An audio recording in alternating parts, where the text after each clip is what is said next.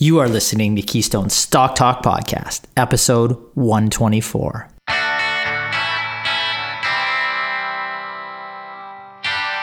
If this is your first time listening, then thanks for stopping by. This podcast is produced every week for your enjoyment, and show notes are found at www.keystocks.com. Come back often, and feel free to add the podcast to your favorite RSS feed or on iTunes.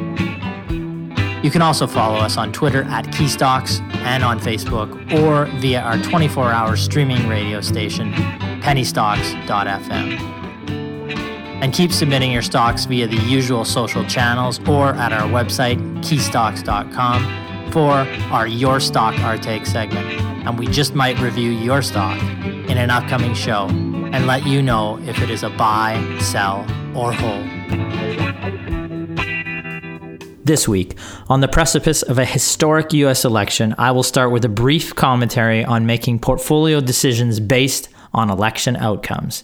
Backed by popular demand, we have decided to make our new Case For and Case Against segment a permanent fixture.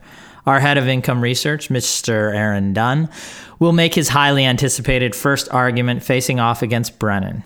In the line of fire this week is Apple Inc., symbol AAPL on the NASDAQ, the iPhone company, which should need no introduction. While the stock sold off this week after its quarterly results included a lack of forward guidance, the consumer tech giant is up 47% this year. We argue both sides of the buy-sell argument for this stock. With a hat tip to Movember and men's cancer prevention and treatment, this week's Your Stock Our Take was sent in from a listener on Profound Medical Corp, symbol PRN on the TSX, a medical technology company developing medical treatments with its core technology used in the ablation of the prostate gland. We let you know if its share price gains are justifiable based on underlying cash flow at present. So let's get into our show this week. Brennan, I'd like to welcome you and our co-host Aaron. How are you guys doing today? Good afternoon. Very well, very well. It's big day, obviously. Indeed. U.S. election, so everybody's paying attention to that. A lot of emails from clients asking what they should do with their portfolios or what actions they should take in light of the election. Although it's a little bit late now. Yes, and I'm going to answer a question on that in a second. But even bigger than that is, again, we're launching our Build Your Modern Stock Portfolio with a 15-25 quality stocks. November 10th is the first at 7 p.m. Pacific, 10 p.m. Eastern. November 17th at 7 p.m. Eastern, 4 p.m. Pacific. Be there, and we'll have some more discussion on that later in the segment. But obviously, the big news of the day, Aaron already said, it's we are recording this on the morning of Election Day in the U.S. So Aaron had said, making portfolio decisions based on election outcomes. I'm going to give some practical advice on that now. For many months, I've been hearing, I'm sure many of our listeners out there have been hearing from pundits and advisors, placing their bets on which sectors and which individual stocks they believe will benefit in the event of a Biden or Trump win in today's historic U.S. election. It is a strategy, in my opinion, that is fought with peril. Polls can be misleading or just simply wrong. You look no further than the most recent U.S. election for proof of this. If you were positioning your portfolio going for a Clinton Democrat win, which was the consensus heading in, you may have had your hat handed to you. Now, even if you pick the right horse, many politicians, once in power, are suddenly unwilling or just unable to act on campaign promises, which may have benefited the sector or individual stock you invested in. Thus, your investment thesis becomes worthless. Look, the stock market has seen no shortage of terrible policy from both sides of the political spectrum in the U.S. over the last 100 years. And in most cases, good companies find ways to pay and increase dividends and create shareholder value long term. So take heart ahead of today's big U.S. vote. In most cases, an individual politician or party's impact on your portfolio to the upside or to the downside is greatly exaggerated. My advice would be to focus on what you can control. There's always going to be a great deal of noise and worry surrounding the stock market and just investing in general, be it low interest rates, debt levels, war, social unrest, or a coming election in this case. Most of this you have absolutely zero control over. Fortunately, what you do have control over is by far the most important to your portfolio's creation of long-term wealth and to your success. Now, those two elements would be, number one, portfolio composition, essentially what you put in your portfolio. Number two would be portfolio construction, how you build that portfolio. And when we look at portfolio composition, what you put in your portfolio, this is literally the most important decision you can make. Now, in our upcoming seminars, we're going to show you why you should focus on high quality growth and dividend growth stocks that trade at reasonable prices, where to find them as well. Now, number two is that portfolio construction, which we also talk about. We'll show you how to construct a simple portfolio, save on fees, build long-term wealth in your portfolio. So how many stocks you should buy, what types of stocks, and over what period you should contemplate building that portfolio. So just really simple strategies that are just really designed to enrich you, not your advisor. Making portfolio decisions based on an outcome of an election, in this case the US election, is just fraught with peril in your portfolio. We'd stick to what you can control. Certainly, it's almost impossible to predict exactly what a politician is going to do, but I would agree that there's probably more focus on things like elections than there really should be, and more than likely an investor's portfolio is going to be impacted more by other factors that have nothing to do with who wins the election today. So, but as we've always said before, you can't predict what's going to happen in the future. What you can do, as you said, Ryan, is you can control what you put in your portfolio today. And that's why it's important that you focus on a very specific profile of company that's a profitable, growth-oriented business with a strong financial position that is not grossly overvalued, and create a mix of different types of companies in your portfolio. So you should have some defensive companies, you should have some dividend payers, you should have some large cap tech giants, you should have some smaller cap growth stocks as well. Different industries, different types of companies, but all with a focus on profitability, growth, financial strength, and valuation. And if you do that, you really set your portfolio up to perform well over time in a variety of different economic scenarios. Yeah, and if you want, I agree completely. If you want to invest based on trends or looking at really long-term trends, look at those long-term trends that you can broadly count on regardless of political party that is in power. I mean, if you look at aging demographics, like a political party, they can make moves in certain areas there, but nobody can stop that train that's already out of the gates, or that horse that's out of the gates in that respect. So if you want to bet on long-term themes, the digitization of the world, like any sitting political party is not going to stop that type of train that has significant momentum behind it. Betting on a sector, a small niche sector, because you think that some party is going to give you an advantage in that regard, again, is fraught with peril. And we think that the most important thing is those two elements that we talked about. And out of those, just sticking with great companies that can grow your portfolio over time is what we would look for. So let's get into our first segment today. It is on Apple, the case for and against this week. Brennan will be providing the case for investing in Apple, and Aaron was very gracious this week. He gave Brennan the choice of which company or which side of the argument he would go with, and Brennan chose to go on the case for. So Aaron will be opposing him with a case against. Yeah, and I will say that I'm a little bit nervous, not because I think that Brennan is necessarily a great debater, but because he does have a tendency to try. Well, we know he's the not. judge. Let's be honest. I'm just kidding. So he's 2-0 in these events. He's also 0-2 in these events. He's also 0-2 when it comes to successful bribe offers. But I'm worried his luck might change here. So it's got me a little nervous, but I'm ready to go. You should be nervous. I don't know what it says about you, but he hasn't offered me a bribe yet, so I'm not sure what that says about that would be a likely story from you character. if he offered you one, you accepted it, right? Then you'd be like, no. Immediately, I would have. So clearly, he's misjudged me, right? Yeah. It doesn't matter what it is. So. Yeah, that really alleviates my concerns. Thanks, Ron. I know. Well, Maybe I just don't tell you that he's offered me one. Maybe one's already been secured. Exactly. Right? So we don't know. Okay, well, let's get into it. Let's start this off. Let's not leave the listeners waiting. The case for and against Apple Inc., symbol AAPL on the NASDAQ. Well, Apple really does need no introduction, but for the sake of consistency, Apple, the iPhone company, designs, manufactures, and markets smartphones, personal computers, tablets, wearables, and accessories worldwide. It also sells various related services. Many of you have those services. Currently, it trades at $110.50 in that range. Market cap, absolutely massive, $1.9 trillion.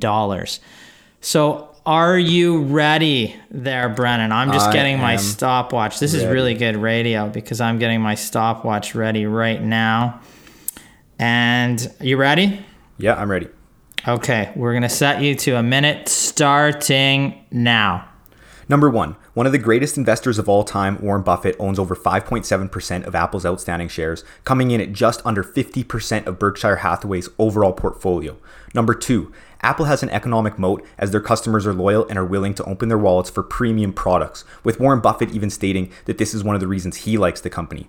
Number three, privacy. In a world with a lack of privacy, Apple is leading the charge for consumer privacy, which I believe will lead to further brand loyalty, as the new iOS 14 system defaults users to be opted out of data being collected on them. Number four, the iPhone 12 has just been released, which could give a boost to the company's sales in the short term. Number five, according to Statista, Apple has 52% of the smartphone market in the US, and globally, they only have about 26% of the market, showing an opportunity for increased expansion outside of North America. And number six, the stock is trading at a reasonable PE multiple of approximately 33 times, considering 10.7% growth in EPS and 16% growth in cash flow from operations over the past year. Boom. That didn't sound like your phone alarm, Ryan. Yeah, what the heck, Ryan? Because it didn't go off. So. Sounded to me like about the longest minute I've ever heard, but anyways. It was a minute. I don't know about that. Just nothing went off, so I improvised. Improvisation right there. I'm not worried about it. You should be. Yeah, you seem to be protesting a lot here. Maybe you are a little worried, right? Maybe I am. Mm-hmm. It's true. Okay. Well, it is a hard case. Both, it's a. I think Apple's a good company, but right. let's start this off. I'd say Aaron Dunn, Mr. Aaron Dunn, are you ready? I'm ready. Sweating? Yes. No, I'm good. Okay, you are a go. 1. Growth has slowed substantially. Revenue increased only 1% in the most recent quarter and 5.5% last year. Reported earnings per share were down 4% in the most recent quarter and up only 10% for the year. 2. The valuation is high. Apple trades at a valuation of 34 times earnings. This is expensive relative to Apple's historic range of 15 to 20 times earnings over the past 5 years, and concerning when taking into account the decline in growth. 3, there are better tech stocks to own that offer higher growth for a similar valuation. 2 examples being Microsoft and Facebook, which reported quarterly earnings growth of over 30% and trade at similar valuations. 4, iPhone sales have declined. The iPhone is Apple's top product, accounting for over 50% of sales. However, iPhone sales were down 20% in the last quarter and down 3% over the last year. 5, technological innovation is waning. As a customer, I've noticed very few meaningful improvements in the iPhone over the last several versions. Done. Wow. All right, with a couple seconds to spare, he's a pro. There we go. Okay, nicely done. Are you using an iPhone, Ryan? Yes, I am. But that's a case 4 right there. So I don't know if you want to say that, right? Ooh, yeah. Good. Well, I also use an iPhone, so. Yeah, it's true. I think Brennan does too. So what does that tell you?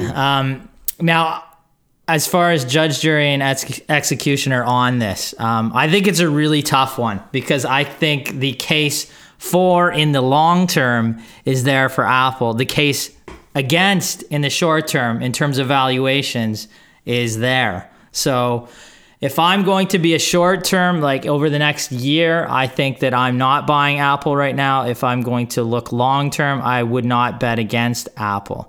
So it's really tough for me. I think I'm going to side with Aaron on this one. That means I'm 0 for 3, hey? It pains me to do it. It honestly pained me to do it. No, it's understandable. Honestly, I think that Aaron made some really good points. I definitely would have, like he was talking about, the iPhone sales have been declining. Innovation has been kind of lacking. And as well, just, they're trading at really high multiples for their growth slowing here. So, yeah, how can you we not can go hit with back that? on that by saying, their growth in the last couple of quarters is going to be downward during a pandemic right now in terms of the iPhone sales. There's also a cycle that we're just heading into, I believe, with a new phone coming out. Not this next quarter, but the quarter after that, as far as I understand on Yes. Apple, should show good growth once again. So it may be, if you saw a tick back in the shares, a time to add, significantly. If there was a pullback in the shares over the next month or two, it could be a time.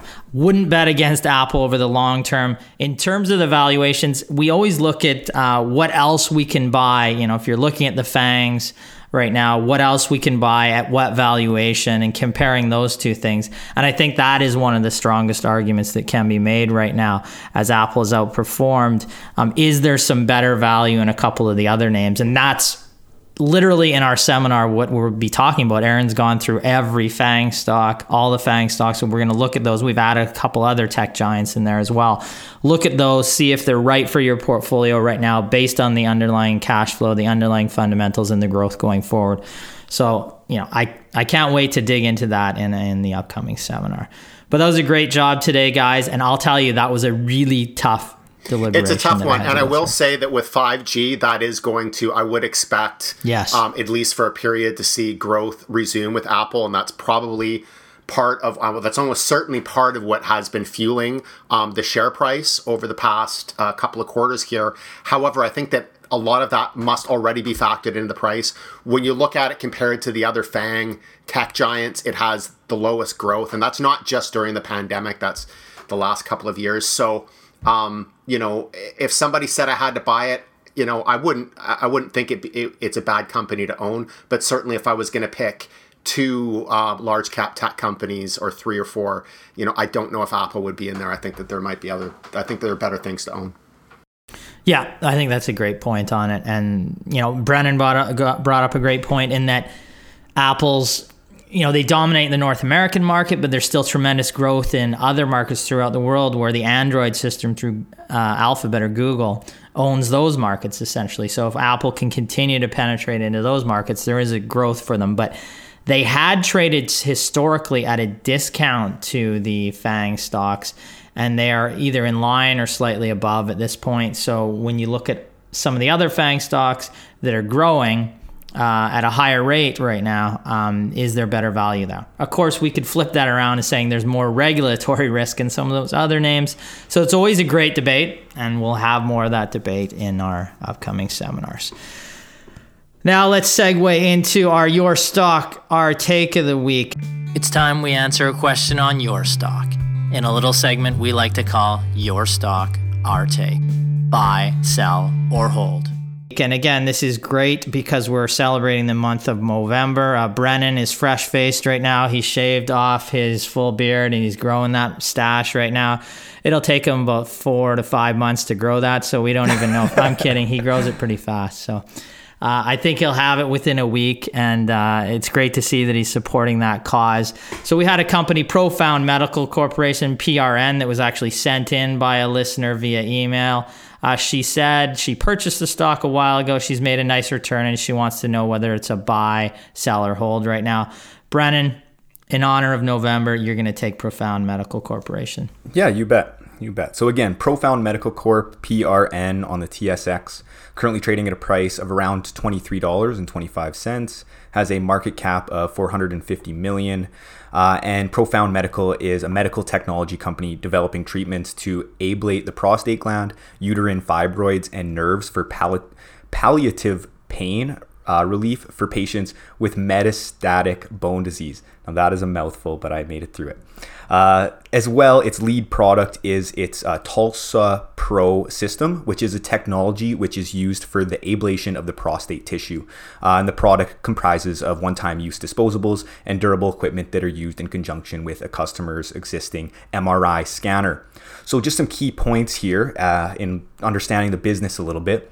In August of 2019, the TULSA Pro system received FDA clearance as a Class 2 device in the US, and the company initiated the commercial launch of the TULSA Pro system in Q4 of 2019, which of course, after they received this FDA clearance, the share price did surge from around $9, where it was trading at, to around $25. So the market was very excited about this, and this was just before the COVID-19 pandemic. And to date, Profound has generated majority of its revenues from the limited commercialization of its systems in Europe, principally in Germany and Asia. And the company also continues to seek regulatory approvals of its products in additional international jurisdictions. And just to give a rundown of where its revenue is coming from, 56% of its revenue is coming from the EU, 14% is coming from the US right now, and 30% is coming from Asia. And of course, this was for its most recent quarter, June 30th of 2020. Now, looking at the company's most recent financial results, revenue was up around 150% to 1.4 million from approximately 600,000 in Q2 2019. So good growth, but it is growing off a pretty small base. GAAP net loss per share for the quarter was around 46 cents compared to a loss of 54 cents for the same quarter last year. And 12 trailing month adjusted EBITDA was a loss of 18.7 million. So not very good there. They're losing money, which we don't like to see. And the company is trading with a price to sales multiple of approximately 58 times, showing that they are very expensive right now. So to conclude on the company, it is promising that they have received their FDA approval for its flagship product, and revenues are growing at a decent pace, but the company is far from breaking into profitability or even achieving positive EBITDA, and it appears that the company also understands that it still has some work to do to gain traction for its TULSA Pro system in the US. Now, if the company is able to gain further clinical evidence and adoption for its products, it may be able to fast track into profitability, but this is certainly speculation at this point. So based on the company trading at an expensive price to sales multiple and the fact that it is still far from breaking into profit or achieving positive EBITDA, it is not a stock that Keystone would recommend that investors hold. Essentially, Ryan and Aaron always say profit is essentially proof of concept. Exactly, proof of concept. They got no profit. It's still speculation at this point. Not only do they have no profit, they really have almost no revenue. As you said, 1.4 million, a little over 1.4 million for the quarter. I've got about 6 million in change for the last year. So I have a price to sales. I didn't hear what you said on the price to sales, Brennan, but I have a price to sales here at 70 times. They lost 5.5 million in operating income, 7.3 million in net income off revenue of 1.4 million so in the quarter. So that is pure speculation. When we see things like this, you can't even really go to the next stage of research because there just isn't enough there to research yet. Now, it doesn't mean they can't come out with a great product and eventually sell it, but that's really akin to like playing the lotto or going to Vegas and gambling, which I guess since we can't go to Vegas, people are looking for other ways to do it. But, I look at this, I wouldn't touch it I wouldn't even consider it. Yeah, and when we look at companies like this, I think the call out should be, is there a doctor in the house? Like, is there a doctor? Because a researcher in this field would be better than an analyst looking at cash flow, trying to evaluate this company, because you're basically making a judgment on the product, the market going forward, and whether this is best in class and can have a huge market for it. It is not something that an analyst like ourselves could really look at. And, based on the underlying numbers right now, it looks significantly undervalued. I did a consensus target search, an analyst target search and price target search on this company. There's a high target right now of $43, a low of $24. So, I mean, I would say it looks significantly undervalued, but all those analysts, all of them are forecasting this company to not start to make money until 2022. So, 2 years out and they start making money. And even based on that, it would be trading at well over 100 times that guesstimate of earnings 2 years out. So again, if they can come out with a patented product that's enforceable, that gives them a long runway and it's in a large market, we are not the ones to go to look at that type of analysis on this company. Based on the underlying fundamentals right now, it's very expensive. So hopefully that makes sense. Because a business like that is, like we said, very difficult to value. You are speculating and basically investing in the management team going forward and the underlying researchers in that project. That's going to do it for our show this week. We'd like to remind you, buy your tickets for our Build a Modern Stock Portfolio with 15 to 25 quality stocks portfolio or seminar coming up. Early bird tickets are on sale. VIP tickets are on sale. Go to keystocks.com, click on the right-hand side there, and purchase your tickets for November 10th at 7 p.m. Pacific, 10 p.m. Eastern. November 17th, 4 p.m. Pacific, 7 p.m. Eastern. There's a 45-minute Q&A at the end. Aaron and myself and Brennan would love to talk to you at the end of that. Again, for this week, I wish you all profitable investing. Profitable investing. Thanks, everyone.